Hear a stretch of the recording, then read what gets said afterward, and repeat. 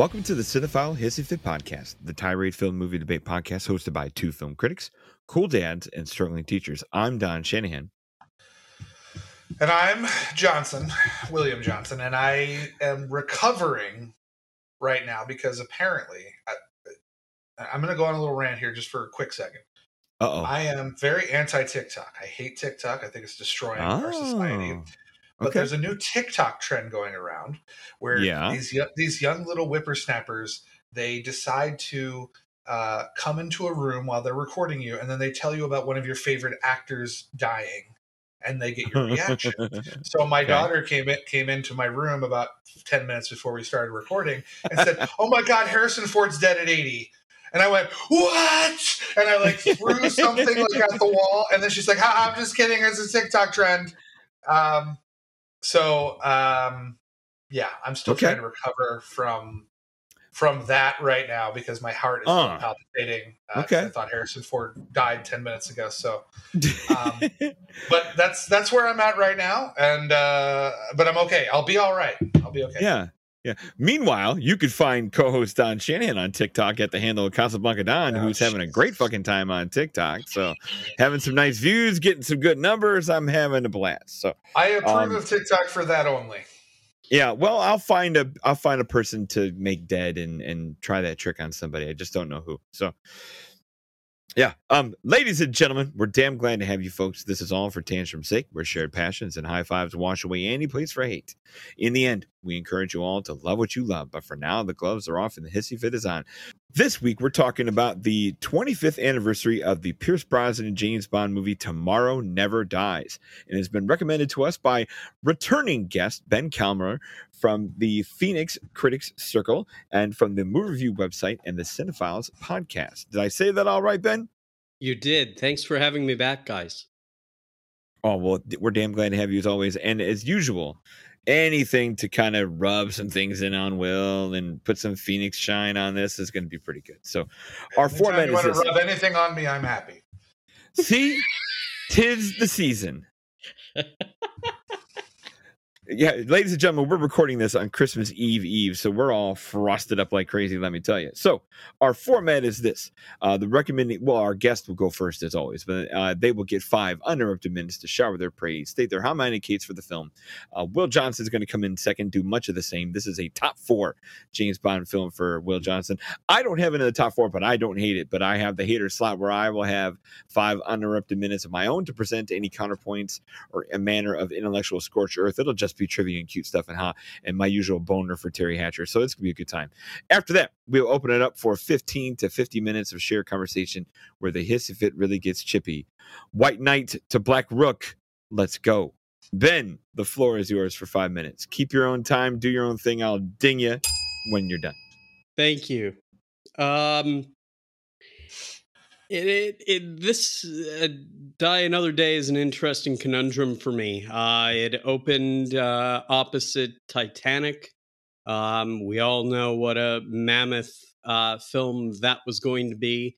Nobody really knew how well Bond was going to be able to stand up to the likes of Jack and Rose. I don't want to bore the audience because that's not why they're here. But, speaking of Cameron, we have a certain Avatar film circulating its way through theaters and percolating its way through the box office. Anyway, Die Another Day is Pierce Brosnan's second James Bond turn, largely set in Germany and the Far East. Now, do we stop and tell him that we're talking about Tomorrow Never Dies? Or do we just let him do the Die Another Day thing? Yeah, I was just going to say, man, you're giving Die Another Day a lot of props right now. I know. All right, so I'm going to pause the tape again. We're going to bounce it to you, Ben. Oh, leave this in. It's great. Oh, leave it in? Okay. Mitch, ignore what I said. You're just wasting your own time, Kalmer. All right. Good luck. Back to our podcast on Octopussy. Oh, or the Woody Allen Casino Royale, right? Is that the other one that does it? The David Niven? I don't know who does that one. Yeah. Both of those films rate much higher for me than this does. Oh, my God. Then Tomorrow Never Dies? Yes. Oh, we've got a hater going first. Well, then continue your minutes, sir. Where my respect goes. Anyway, when Tomorrow Never Dies, forgive me, folks. I guess I haven't had enough sleep.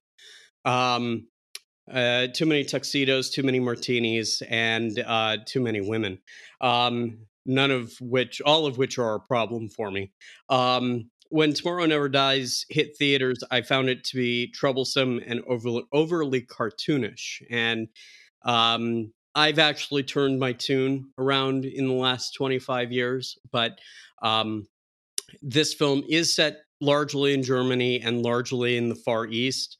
Cinematography is a highlight. Michelle Yeoh is a highlight. The action is a highlight. But I think this movie suffers from an editing issue and from a plot issue. And I still struggle with it today. That's my minute. Oh, well, you have 5 minutes if you want to. I mean, I'll let you guys go. Okay. Well, this is where my respect for you goes to die. Because but guess what? My love for you never dies. So we still have that. Thank you. No problem. I gotta say, man, I was looking up. We'll start my 5 minutes. Don, keep an eye on for me because I don't have a timer in front of me. I gotta say, man, what a 2 weeks of cinema was December. Whatever. I guess December 12th or something to the 21st, 1997. I mean, those 2 weeks were great. Scream 2 had come out the week prior to Tomorrow Never Dies and Titanic. And I remember seeing that. That was one of my favorite film experiences, seeing Scream 2 because of all the hype from the first one. And then I went and saw Tomorrow Never Dies and Titanic on a double bill. I went to Fashion Square in Scottsdale, back when they had the theater in the food court. I saw Tomorrow Never Dies, which oddly has a ship sinking in the beginning. And then I went and saw Titanic. So it was a very long day at the movies. But Tomorrow Never Dies, I mean, I obviously saw Titanic quite a bit too. And I love Titanic. I think it's a fantastic film. It still is. Tomorrow Never Dies really stuck with me. I had not had a lot of Bond experience up to that point. I was 15 years old. I maybe had seen a couple of things on TV, but Bond was really just not on my radar at all. And to see Tomorrow Never Dies, I just was blown away by the humor, the action, the style, the coolness of it all. I had not even seen GoldenEye at that point. So to me, this was really kind of like my first Bond in a way. The first one I had seen in a theater for sure. The first one I had sat down and paid attention to. And maybe I have some rose-colored glasses because of that, because it was just such a special, seminal film experience for me to see this and fall in love with it, that, it became one of those things where I was like, I must consume all things Bond. So yes, Don had pointed out that, at the beginning, it's in my top 4. When COVID was happening, I decided I was going to do what we call the quarantine rewatch. This was obviously, COVID was happening. No Time to Die had been pushed back at least twice at this point. And I thought, you know what, let's catch up on the other Bond films. And I watched them all pretty much in a row. At that point, 24 films, only the Eon produced ones. I did not count Never Say Never Again or the David Niven Casino Royale in this mix. I did not watch the original Casino Royale with Peter Lorre from the 50s on TV. I just watched the Eon produced ones. And yeah, my top 5 ended up shaking out. Number 1, The Living Daylights, because everyone knows I'm a big Timothy Dalton guy. Number 2, Casino Royale. Number 3, For Your Eyes Only. And then number 4 was Tomorrow Never Dies. It stayed with me.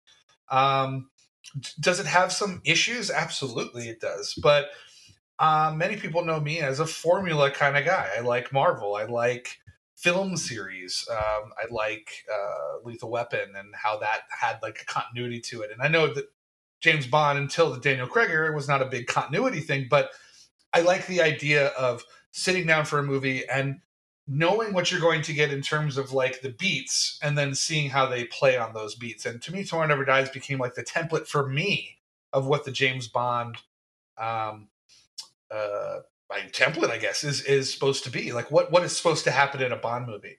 And I saw things that have maybe looked better, even Pierce Brosnan in Goldeneye. It's a much better looking film. I've seen a few, obviously, that I consider better than that, but to me, it's just it has amazing staying power. I like that, even though it's very technologically driven, like, oh, this is a GPS, like we don't know what a GPS is. My daughter who watched it with me was probably sitting there going like, what's the big freaking deal about GPS? But it's like, at the time it was like GPS, but yeah, it's limited a little bit by the technology of its time, but that's kind of what Bond has always been about. I still think it has, it ended up being quite prophetic of, if not social media, its presence in the world in terms of trying to be the first to get a story and trying to manipulate news sources. And it's almost like, without trying to get too political on here, which will get us in trouble with 2 or 3 people, it almost, in a way,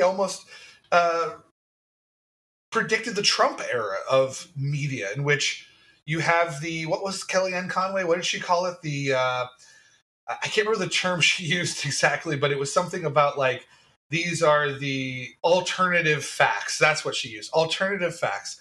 And I like how this, even though this was the dawn of the internet, 1997, this was predicting a whole new wave of evil that we might have thought was a little goofy at the time, but now looks like, probably one of the most realistic bad guys we can imagine. So I don't know.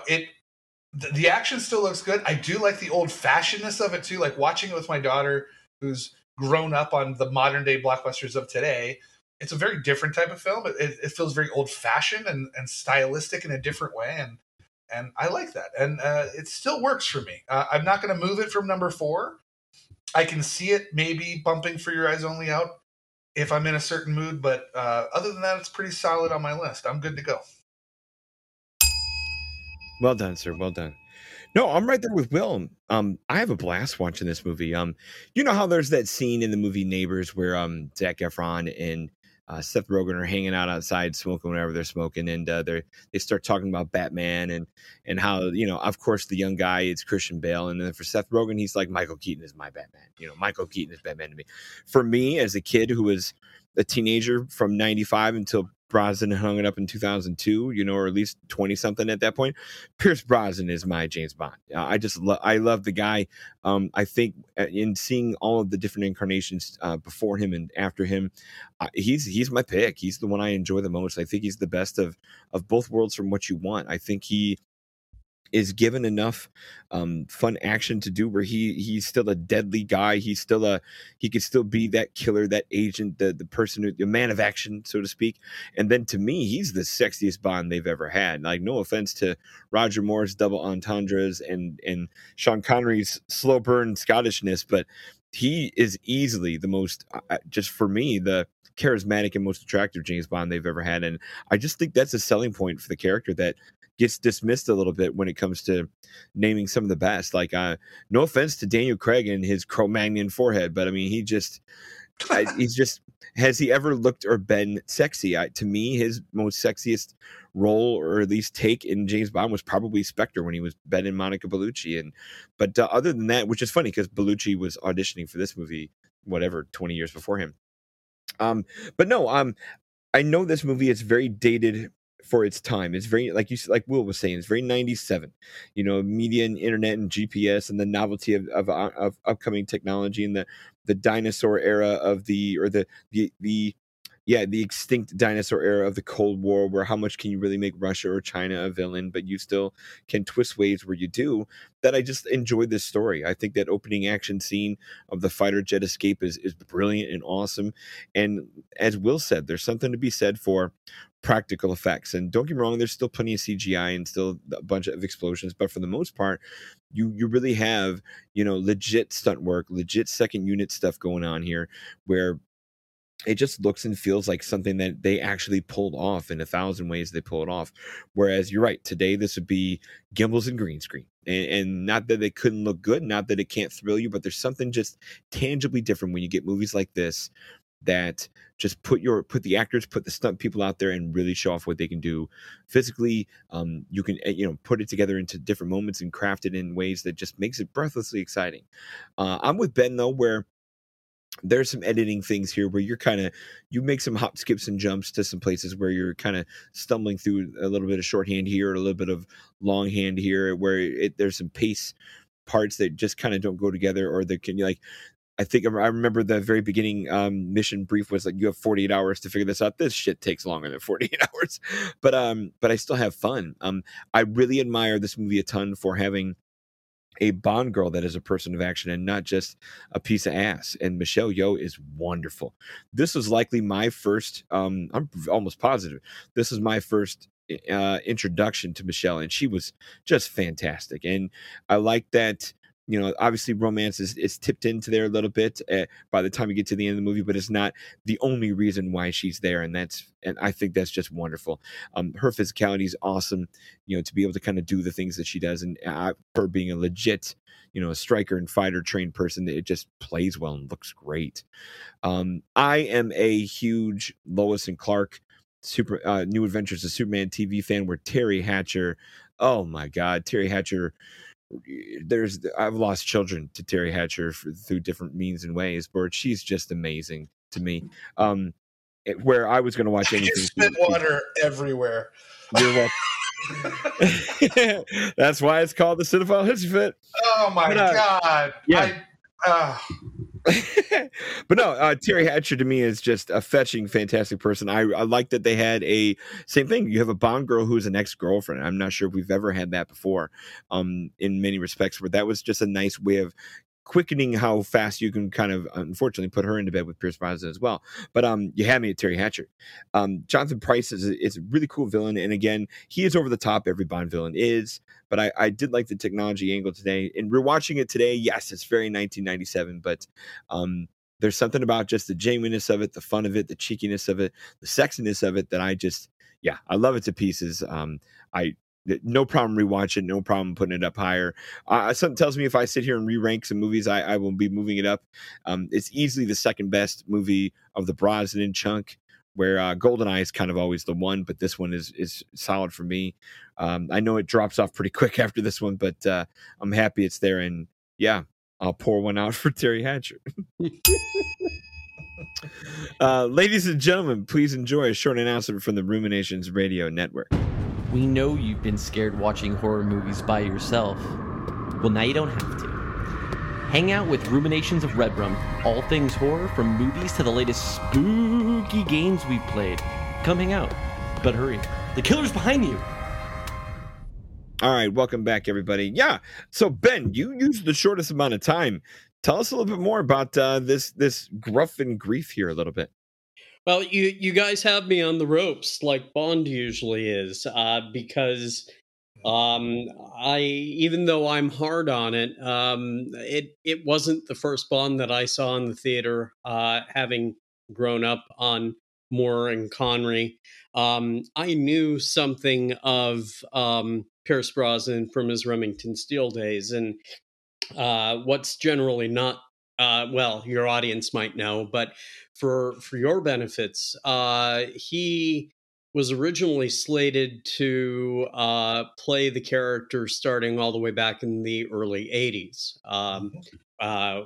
He had been talking to Cubby Broccoli since around 81, but ABC wasn't going to let him out of his Remington Steele contract, so that paved the way for Moore to finish out the series and then move on to Dalton. And then in 95, we got, I think the three of us agree, the rather brilliant GoldenEye as a way to reintroduce the character. It's funny, we're sitting here talking 25 plus years later about a soft or a hard reboot as fans clamor for Henry Cavill's departure from the DCEU. and this is probably the pinnacle of a film series to see actors inhabit the role, new actors. But all of this is a long way of saying that I didn't know Jonathan Pryce at the time. I knew the name. This is my first for him too. Yeah, I hadn't seen many of his performances, and I found you're right, Don. Each Bond villain is over the top, but British cinema has a way of making over the top seem not as overly voluminous when it comes to storytelling as we might do here in American cinema, at least to me. And so when he came up on the screen, I think it was in Hamburg early in the film when he's got the conference call on the video wall going on, and the camera is just zoomed into his face. His face fully frames the image. That he's menacing and threatening in a different way. Today, you could probably get away with saying that Elon Musk-esque-ness of character shines through because he's bigger than life, and you're questioning what his motives truly are.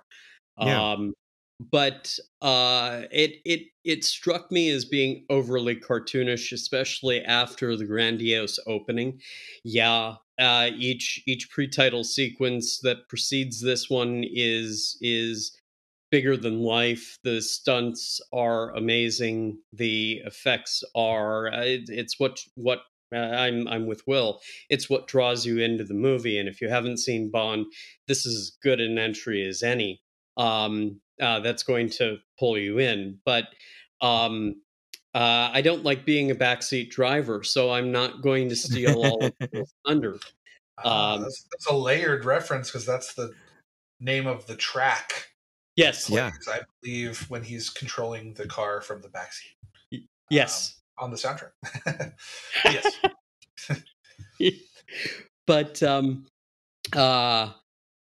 it was also the one-liner quip that Brosnan delivers after he unceremoniously ejects the pilot who's trying to murder him at the beginning of the film before the titles roll. Yep. And it's just one of those things where I thought so very highly of GoldenEye, and Brosnan had made such an impression that it was questionable to me why they would choose to do a techno thriller-esque type story.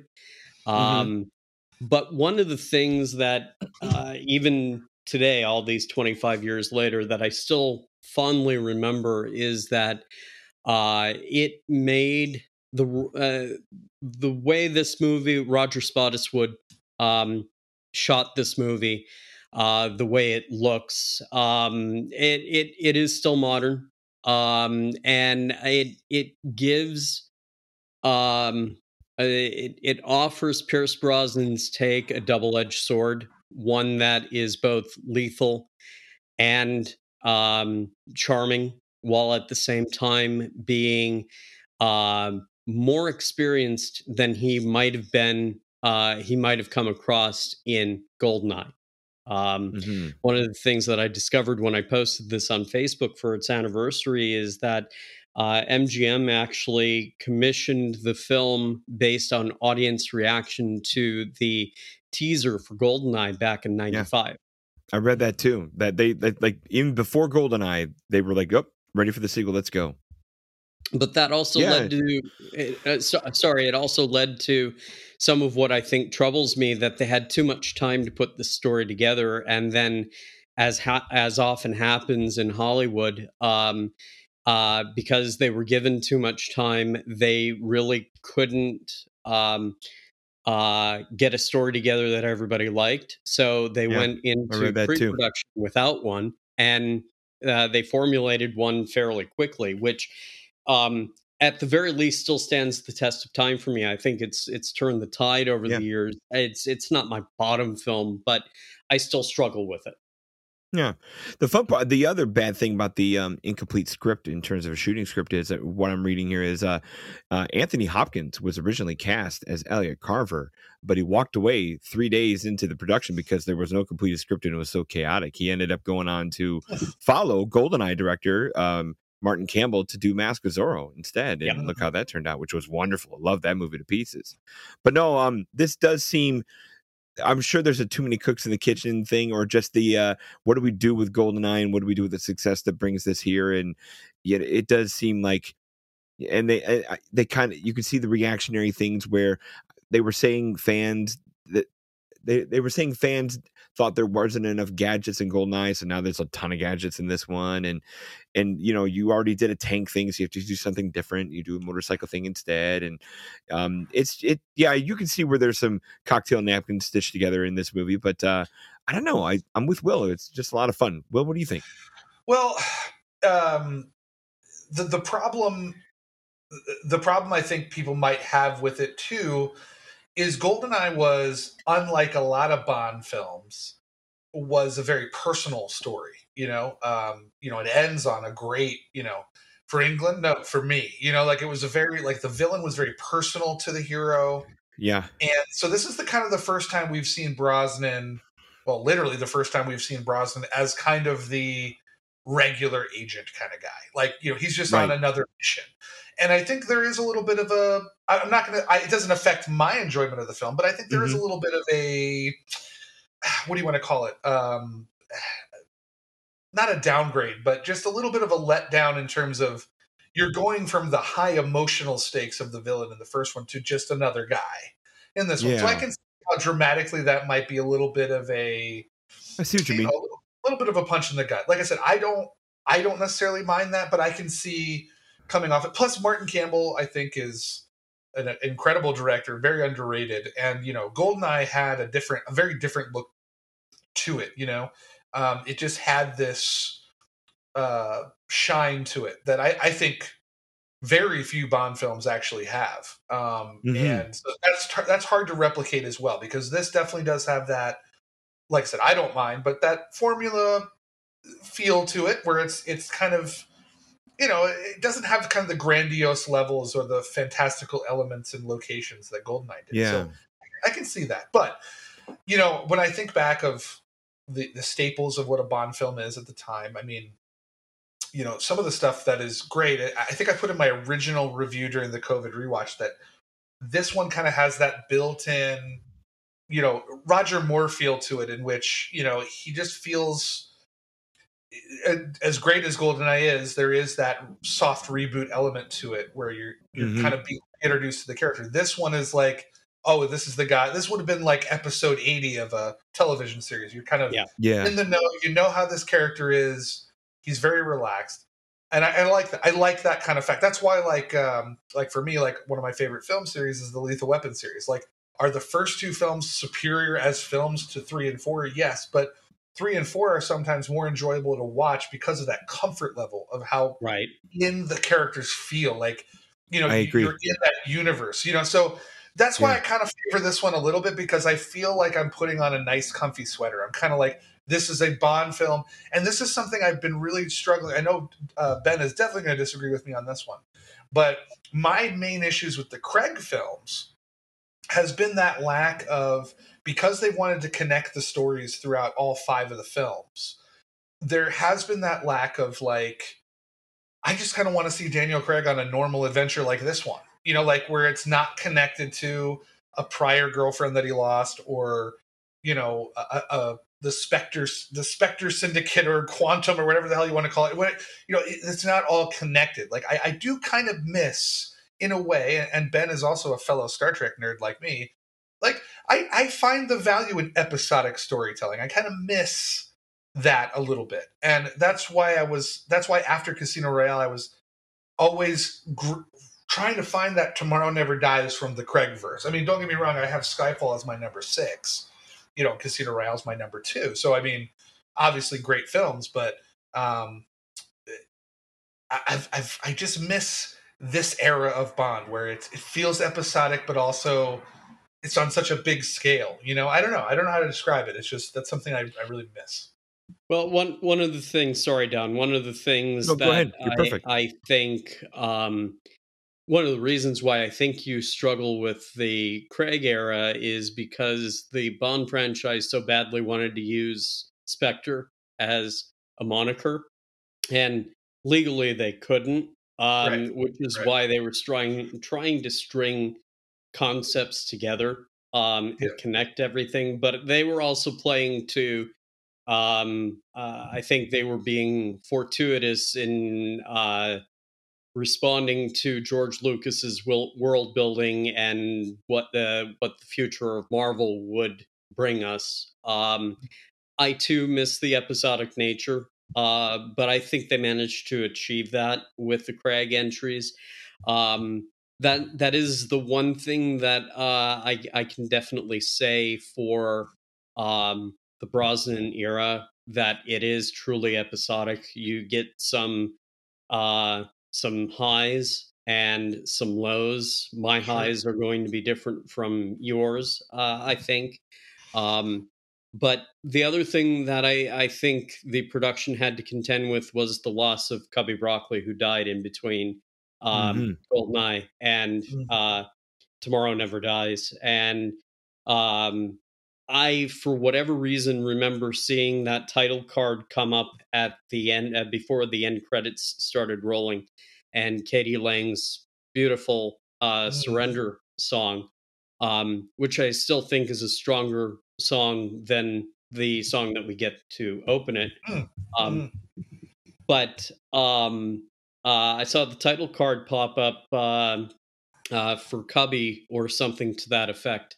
And I had, we were not, I was in college at the time, and we did not have the World Wide Web, and we didn't yet have Netscape or Google or any of the things the tools that we can use today at our fingertips, that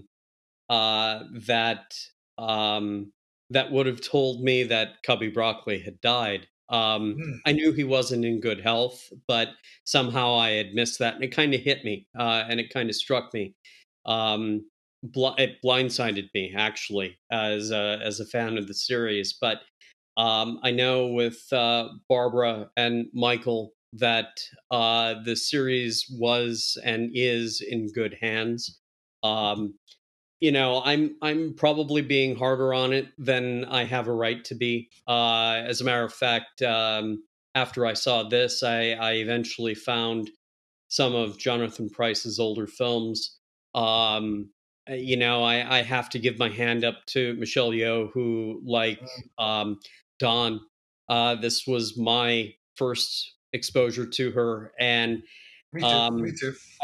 I'm not being misogynistic when I say this. I think it threw me for a curve, because, like the character, because I wasn't expecting it. But if you really look at the way Michelle Yeoh's character is portrayed in the film, Waylon, that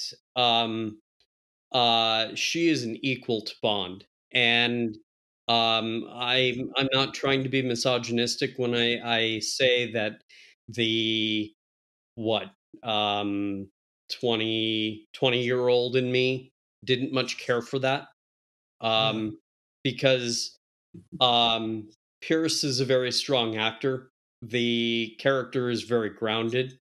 As I've gotten older, I've realized that the character had to change, and even though I still don't care for the movie very much, and my attitude about it has changed as technology has evolved over 25 years.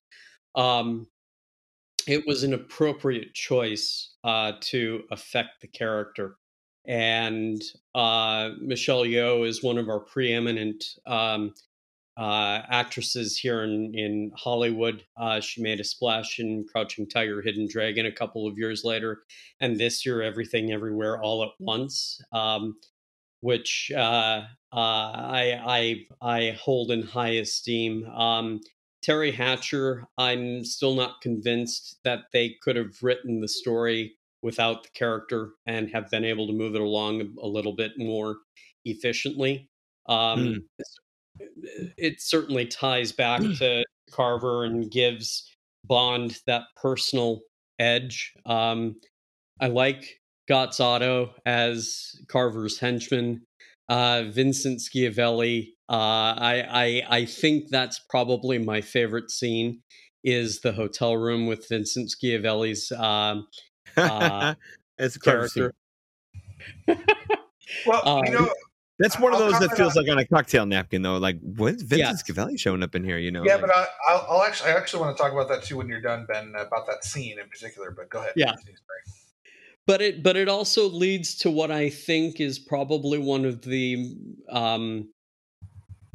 modern Bond era technological moments, and that is that they introduce a BMW sedan, a very high-end BMW sedan that can be remotely driven by a phone, a flip phone of all things, right? One that can emit an electric charge that can throw enough volts to kill or at least disable a menacing villain. But the way that sequence is shot, that's the one thing that I have to say for the movie that still draws me back in, besides Brosnan. And now Price as a rather lip-smacking, delicious, cartoonish villain that from today's society absolutely works. And that is that chase through the car park is just absolutely well shot. You've got the halo jump towards the beginning of the third act, which I also think is really well shot. Joe Don Baker pops his head in as Bond's CIA contact, Wade. I don't think their interaction was as good as it was in Goldeneye. But it was nice. He's there just for fun. Yeah, it was nice to see those recurring characters pop up. I think a fun thing about the cinematography before I pass it back to Will here is this is Robert Elswit, the guy who would go on to do most of PTA's films, and win an Oscar for There Will Be Blood. So I do feel like camera wise they did some grand work here for sure. Yes. For me, it's the motorcycle chase through it's Bangkok pretending to be Saigon, but it's awesome. I just love the way they put that together. Will, where were you going before? Before I talk about Michelle Yeoh, I do want to say that this film, a couple of technical things. The score is phenomenal. David Arnold is great. So good. Yes, this is like when I put this in my top 4, I mean, some of the reasons why is because the score is excellent. The film is fun. The only thing I will say about the action that is bad, because in the last couple of years I've kind of become entrenched in the Hong Kong cinema, milieu, so to speak. As many of you know, we did a live show on Police Story, and I you can't go into Jackie Chan's filmography without, going into Michelle Yeoh's, because, she's kind of legendarily was in Super Cop, which is Police Story 3, in which she basically told Jackie Chan, whatever you can do, I can do better. And they decided to have that fight during the filming and would just escalate with the stunts. I will say the actual kung fu fighting in this movie is atrocious compared to what I've seen. That is definitely them. That is definitely the filmmakers going like, well, we have a martial arts expert. Let's try to put them in an action scene. Put her in an action scene, showing it off, but it's really bad. The tricky thing is they wouldn't let her do most of her own stunts because of insurance and trouble. I read where. They double her, and they had to bring in like Jackie Chan's team because no one was like. I read that she's like a direct strike kind of person, where no one was willing to take her punches, so they had to bring in like Jackie Chan's team, but half-ass it with like doubles and lesser work to not risk things, which was silly. Well, that was the funny thing too, because I've watched 36 Jackie Chan films this year. So when I was watching the scene in which she's fighting the men in her little secret lair, I was like, oh, those are the guys I've seen in 45 Jackie Chan movies this year. Like I recognized the stuntmen. It was pretty cool. But yeah, there definitely is, and this is a problem that I talk about this in our podcast, Police Story. This is kind of the problem they have in America with Kung Fu, is they really just don't know how to shoot it. Like, and that's the interesting thing for me. They shot all of her Kung Fu action-esque sequences in very tight quarters. They didn't give her the room to move or the character to move. And I wonder if that that pulled back its effectiveness. Yeah, they doubled 100%. That's the problem that Jackie Chan had with things like Rush Hour and Shanghai Noon and stuff, is that the camera was doing it in cuts. It was showing it was showing one fluid motion, but in 3 different angles. Whereas Jackie Chan, who I don't think gets a lot of credit as a great director, knew how to do it in wide and show you that it's more impressive to see the whole thing. And that's the same thing with this one. Is like Michelle Yeoh, unfortunately, is reduced to just a couple of high kicks in this one, where she is actually a trained dancer. She's this brilliant athlete, and you get someone who understands the craft like an Ang Lee, and that's why she was made such a big impression. I think maybe more so than in Tomorrow Never Dies in Crouching Tiger, Hidden Dragon, is because you had someone who understood the language of martial arts and could show the prowess that she really has, which is also really impressive because she spent most of Crouching Tiger, Hidden Dragon with a torn ACL and was still doing all that stuff. But and I also, like, it's so high on my list because Michelle Yeoh is my favorite Bond girl. I get a lot of weird looks when I say that, but I don't want to say like I was ahead on the Michelle Yeoh train, but as teenagers, we were expecting, and I kind of want to avoid the misogyny part of it, but we kind of expected as an audience a more quote unquote traditional beauty for that role. Oh, like I look at it now, and I'll just say it. People were expecting a piece of ass. I'll just say it like that. Don't get me wrong now. Like, I look at it now and I look at Michelle Yeoh and I'm just like, holy shit, this is like my kind of woman. But, when I was 15, I didn't quite have that taste yet, that mature taste yet to understand that, like, women come in many different packages, like I was expecting like I said, and they also, this is the mistake they made. I have nothing against Halle Berry, like physically or anything, but sure. What they did in Die Another Day was they tried to make this super sexy, equal action hero Jinx to Pierce Brosnan, and they focused on all the wrong elements. Like I said, Halle Berry, fine, okay actress, and a very beautiful woman, but like they didn't get the point. Like Michelle Yeoh has that aura of sexiness, but not like by having to show skin and be quote unquote like a traditional female role in a movie. Like she embodies something different, that like she can carry herself a certain way where you're just like, just her essence itself is sexy, without it drawing attention to itself. There's a scene in the movie. There's a scene in the movie where I think Pierce Brosnan is me as the audience is, he's looking at all the guns in her secret hideout, and he just has this moment where he just stares at her while she's typing on the computer. It's a very simple shot. But he looks at her and suddenly he's like, holy shit, that's Michelle Yeoh. And that's what I think too. I'm just sitting there going, yeah, I'm falling in love with this woman too. Like, it's really easy. It's really easy to do. So I'll shout out to Michelle Yeoh, and I'm so happy she's getting the, recognition she's getting now. I think it's really hard for actors of many races, but, it is hard for action stars that have the chops to really get that second look. And I'm glad that even in her later life right now with Everything Everywhere All at Once, it's been a long time. Every now and then there's an Oscar thing where I'm rooting for it to win, and I get happy if it gets nominated or wins. I mean, sometimes it doesn't matter, but this is one of those ones where I'm watching this year and I'm just like, oh yeah, Michelle Yeoh, man, get that Oscar. Like, I want her to win so bad. And it's because I think she went decades unappreciated for agreed stuff that she's done. So yeah.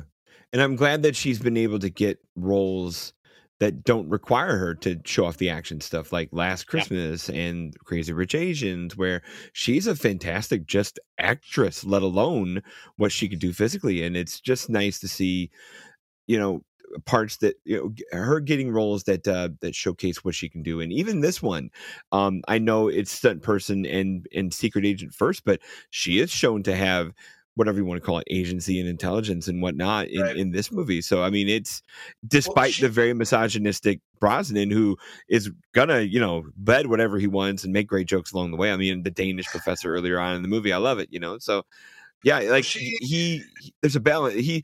She balances what, like you said, the antiquated expectations that normally were there. Yes. Well, she also brings this amazing, like, it's very rare for actors to have this, but they bring like a dignified air to them that just raises the quality. I like the way you put that. Yeah, I like the way you put that. For instance, I mean, you know me, I love Shang-Chi. I think it's a great movie regardless, but you can tell when she enters the picture, it goes up a notch because you're just like, oh shit, Michelle Yeoh's here. You know what I mean? Like, you're like, oh crap, like this, now we're getting serious. Like now we're getting the prestige element, Like she just brings something, she just has that it quality. It just brings it to a production that makes it more valid, I guess, I do.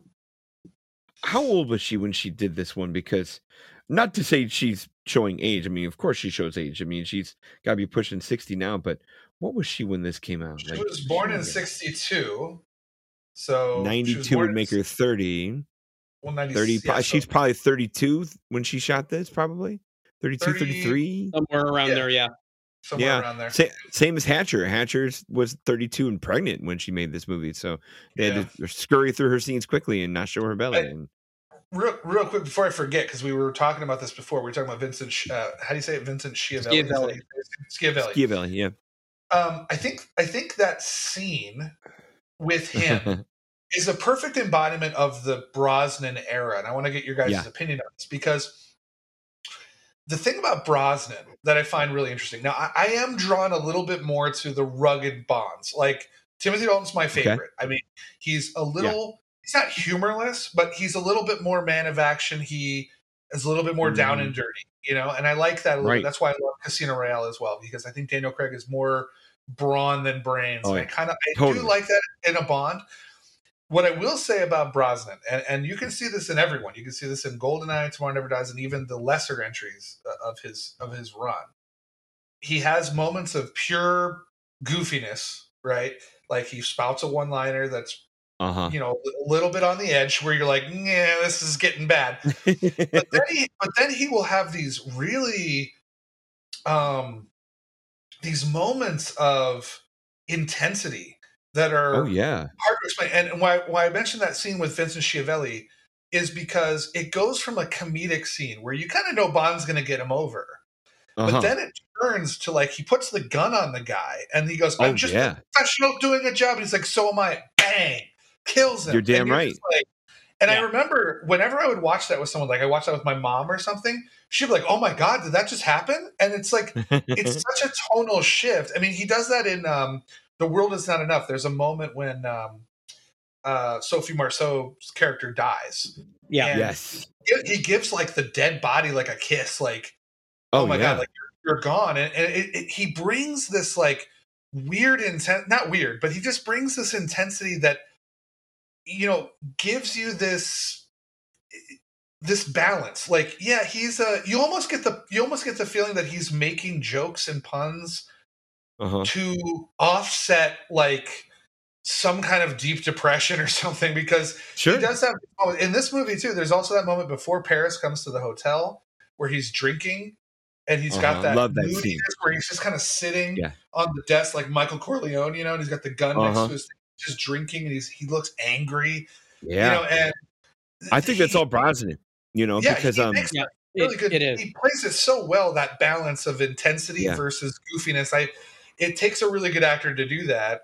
And he's got, it's fascinating. For me, Yeah, like it's a weird way to say this, and I'll take the Will Johnson seat of the weirdness of relations and tones and things, but like he's like the polar opposite end to like Eugene Levy, and I say this with like the idea of like eyebrows. Like Eugene Levy, it's the caterpillars, they work for him, they're enormous. It's kind of his thing, right? And he uses them to incredible effects of mostly comedic things, but like he could convey emotions just with a little hair raise with his big caterpillars. But Brosnan, I'm with you. We're like, it's in his eyes, man. I don't know how he does it, because he has that certain squint when he's joking and being funny, but then he has, and I feel like it's at millimeters of difference, but he has that squint where, like you said, he's angry, he's drinking the vodka, he's going to put the gun in somebody's face and pull the trigger. Like, he just has it in his eyes. I don't know how he does it, but he's just brilliant. And I don't see that, or there's enough variation, especially with the way the character is portrayed, where I don't see that same thing in Moore, and I don't see that as much in Craig. Craig's always fucking scowling. But like Connery could get there a little bit. Dalton was great at it, but Brosnan just, I don't know, the best of both worlds. I love it. Can we agree that Pierce Brosnan has the best chemistry and relationship with Desmond Llewellyn, who plays Q? Oh yes, like absolutely. All those movies, I just relish that scene with them in each movie, because I'm just like, oh man, they are so good together. He just knows how to do it with him, like just sell that relationship.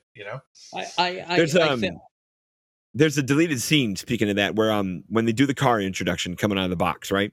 I don't know if you notice in the full movie, next door there's like a Jaguar in a cage. Yes. That was also that was also in a box. And that scene I saw in the deleted scenes today, the scene is shortened to something that it was the only thing they cut of Llewellyn in the movie, Roger Spottiswoode said, where they open that box first. And there's like a dumb joke about a Jaguar, because it was gonna be a car thing. He's like, not the Jaguar I'm looking for, like that kind of thing, like, and yeah, just Brosnan and Llewellyn just busting each other's balls in the cheekiest way. I remember seeing that deleted scene and laughing out loud. It would have played, but I think it would have been too long in the teeth in terms of pacing. But for me, Brosnan, I think, brings together the lethality, at the risk of repeating myself, the lethality and coldness of Connery, and the Cold War-esque nature of those movies, with Moore's larger than life, not buffoonery. It's not buffoonery. Libido. Yeah. His libido. Sorry, Will. Go ahead. No, I was just going to say that, like, I got to be a little bit of a Moore defender here, because I think it has a little bit of the William Shatner effect, where absolutely, absolutely.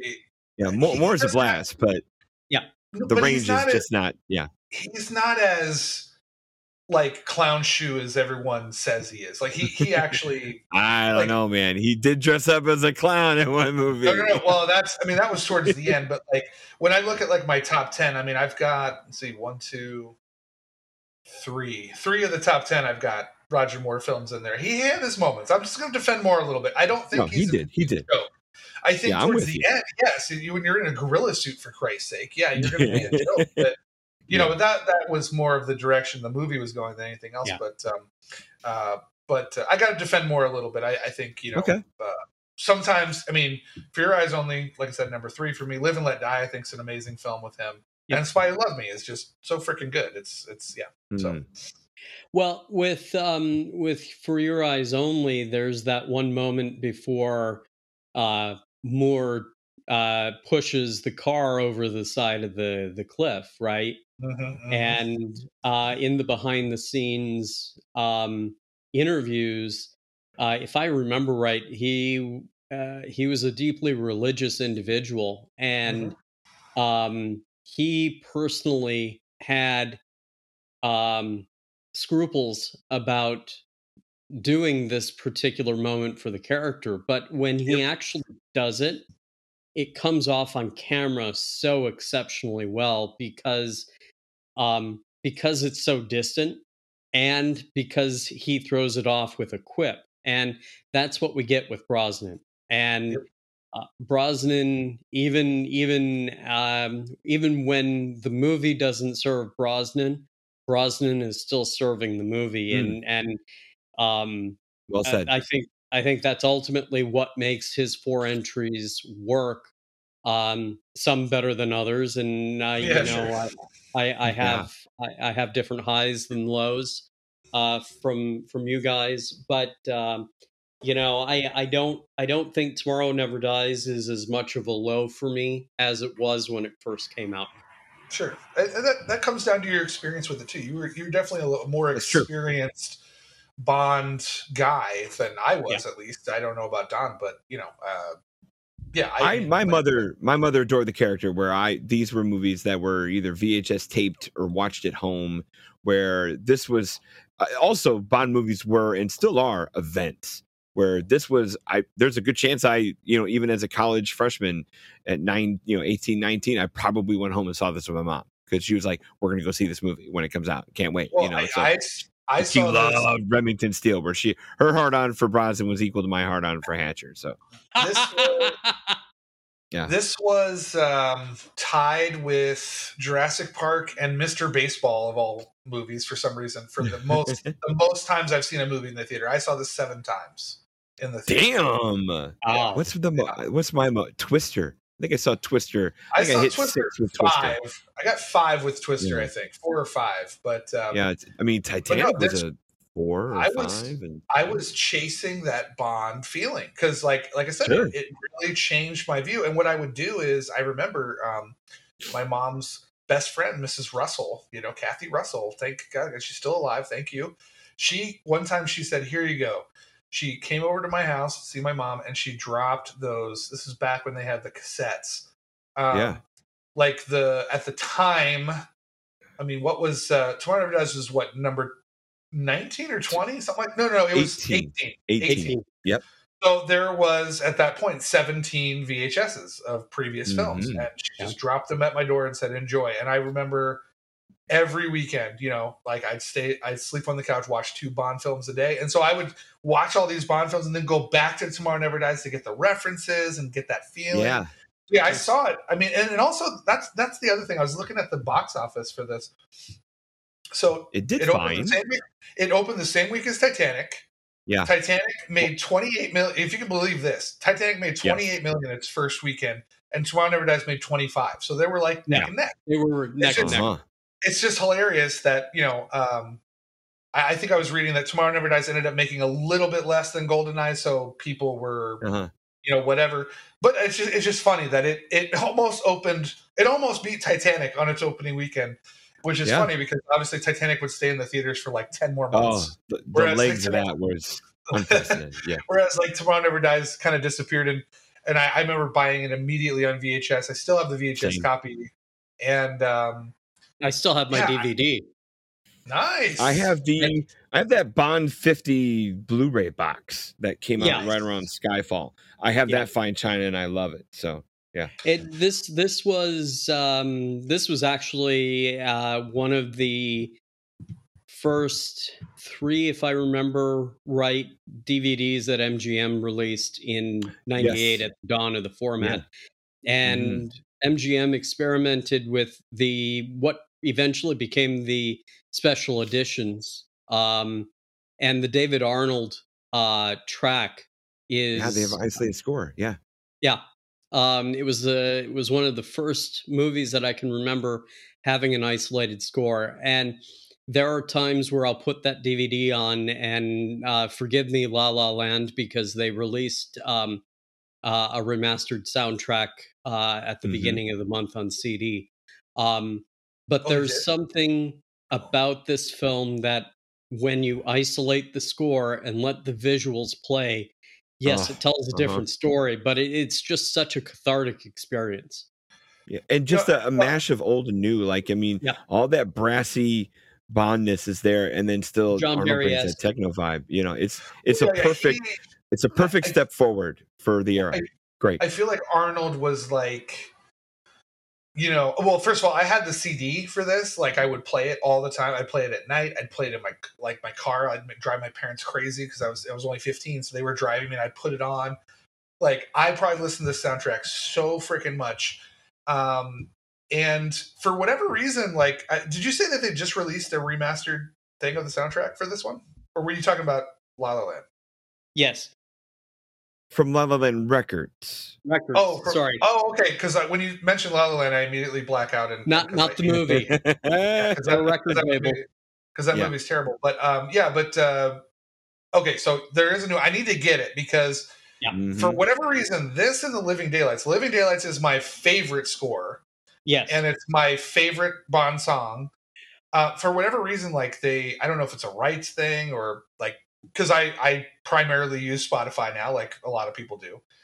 These soundtracks just are not there, or they're there, but they're not available yet. And I miss it because I would still listen to this. I would still listen to Tomorrow Never Dies every day if I could, because I just think the score is so impactful. And David Arnold is such a. I feel like he was a Bond. Like, I don't know much about him. His score for Casino Royale is amazing too. Yeah. But oh, even Independence Day the year before this, just fine, Yeah, I feel like he maybe grew up watching these films. I don't know how old he is, but I feel like he was like a fan and was like, I'm going to make my own thing, but I'm also going to honor the past, like, because it does have John Barry elements to it. Oh, but totally. It's very distinctively his own too. Yeah. Like it's a wonderful, that White Knight track. It was like an 8-minute track on the CD. That opening bit, like I would jam that on my stereo, man, because it has everything in it. It has like the emotions and it's just such a great score. Amazing. It is score. The slow opening, the elements of suspense, the action, the crescendo. That 8-minute track is chef kiss. That's car driving music right there. I tell you what, my closing thought, I gotta mention, I don't mind one bit Sheryl Crow's husky opening song one bit, and the opening credit sequence with the see-through plastics and the visuals that go with it. I really enjoyed it, especially watching it today. Yeah, it's not as flashy as you could do with today's effects, but effective nonetheless to show off what it could show off. And I like Sheryl Crow, so it was a nice way of seeing her, hearing her. I would put it. Well, first of all, when I hear it, it brings me back to high school. It's one of those songs that immediately puts me in a time and place. So I like the song. I think in terms of the Brosnan era, I think it's the second best of the 4 songs. Okay. I find World Is Not Enough, though I like Garbage, I find that it a little bit redundant to other songs. And I think, obviously, the Madonna song is atrocious. GoldenEye is a damn good song.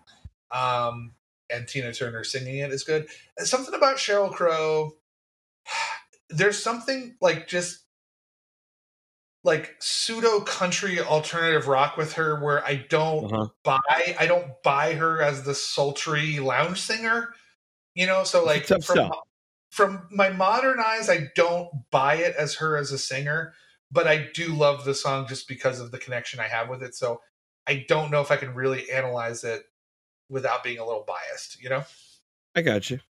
Well, and for me, Tina Turner is the staple. And harkens back to Goldfinger and Shirley Bassey from 1964. And I think they were trying to get away from that imagery while reintroducing. I mean, if you think about it, we have Michael Kamen doing the music for License to Kill, and then Eric Serra for GoldenEye. That's a rough score. That's a rough score. I like what he brought to it. What I don't like is that he couldn't do a Bond theme. I don't remember who, but they had to bring somebody in to do the Bond theme. He hated it. He didn't like it. He thought the Bond theme was outdated and inappropriate. And I'm like, dude, all right. I mean, his score for Eric Serra's score for The Fifth Element is one of my favorite scores ever written. But the GoldenEye one, that's a little rough. Well, the GoldenEye one is rough for me. No, it is rough. Yeah. But bringing Barry-esque elements with Arnold's twists really opened my eyes to what the future of Bond music could be, and while holding true to tradition. And that's my favorite aspect of the film. Oh, absolutely. Oh, absolutely. I mean, it's just, I think this turned out great, fellas. And let's do this again sometime, huh? Thank you for having me. No, we're always happy to have you. My final thoughts.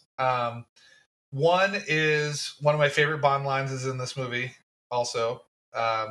When he dumps the guy into the, I don't know how the physics of this would work, but because I didn't know that printing presses were this dangerous. But when he puts the guy into the printing press and he says, they'll print anything these days. Great line. You can also see in this movie, little factoids, you can see Hugh Bonneville and Gerard Butler in this film in very small speaking roles. And also Black Adam, terrible movie, but Pierce Brosnan, unbelievably good looking in that movie and awesome. So good for him. Oh, you know what, Ben, before we do our outro, where can we find you? Where are some places we can interact and talk to you on the social media network, on the Carver Digital Network or whatever the hell they called it? It is the Carver Digital Network. You can find me on Facebook at D. Calimer and on Twitter, also at The Movie Review. I'm not active much these days, but I do interact. Perfect. Well, follow us here at Cinephile Hissy Fit on Twitter at CinephileFit, Facebook, Cinephile Hissy Fit Podcast, and Instagram at Cinephile Hissy Fits. Also, you can find me and Don on Letterboxd. We appreciate your captive audience and social media participation. Cinephile Hissy Fit is a 25YL media podcast, 25 years later, just like this movie, brought to you by RuminationsRadioNetwork.com. Thank you, Mitch. Please visit, rate, review, and subscribe. We are also on Rotten Tomatoes, Banana Meter, and we are charter members of the Independent Film Critics of America. If you enjoyed this show, Ruminations Radio Network has more where that came from with wonderful programs and interesting hosts. Our show and others are available on iTunes, Spotify, and anywhere you find your favorite podcasts.